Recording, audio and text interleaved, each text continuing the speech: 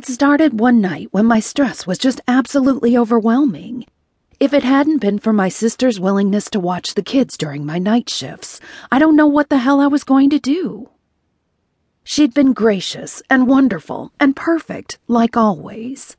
She'd kissed my cheek, held me tight, reiterated her offer that the kids and I could move into her house if we needed to. It was the same offer she'd always made every time she saw me, but there was no way I wanted my kids and I to be in her house with her husband and her kids.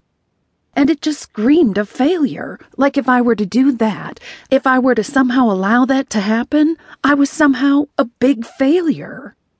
I couldn't do that. I couldn't do it to myself, and I couldn't do it to her.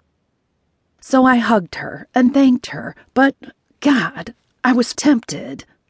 I'd received 4 calls from the mortgage company, 4 calls basically explaining to me that I had a week and a half left before foreclosure processes would start. I couldn't borrow any money from my sister.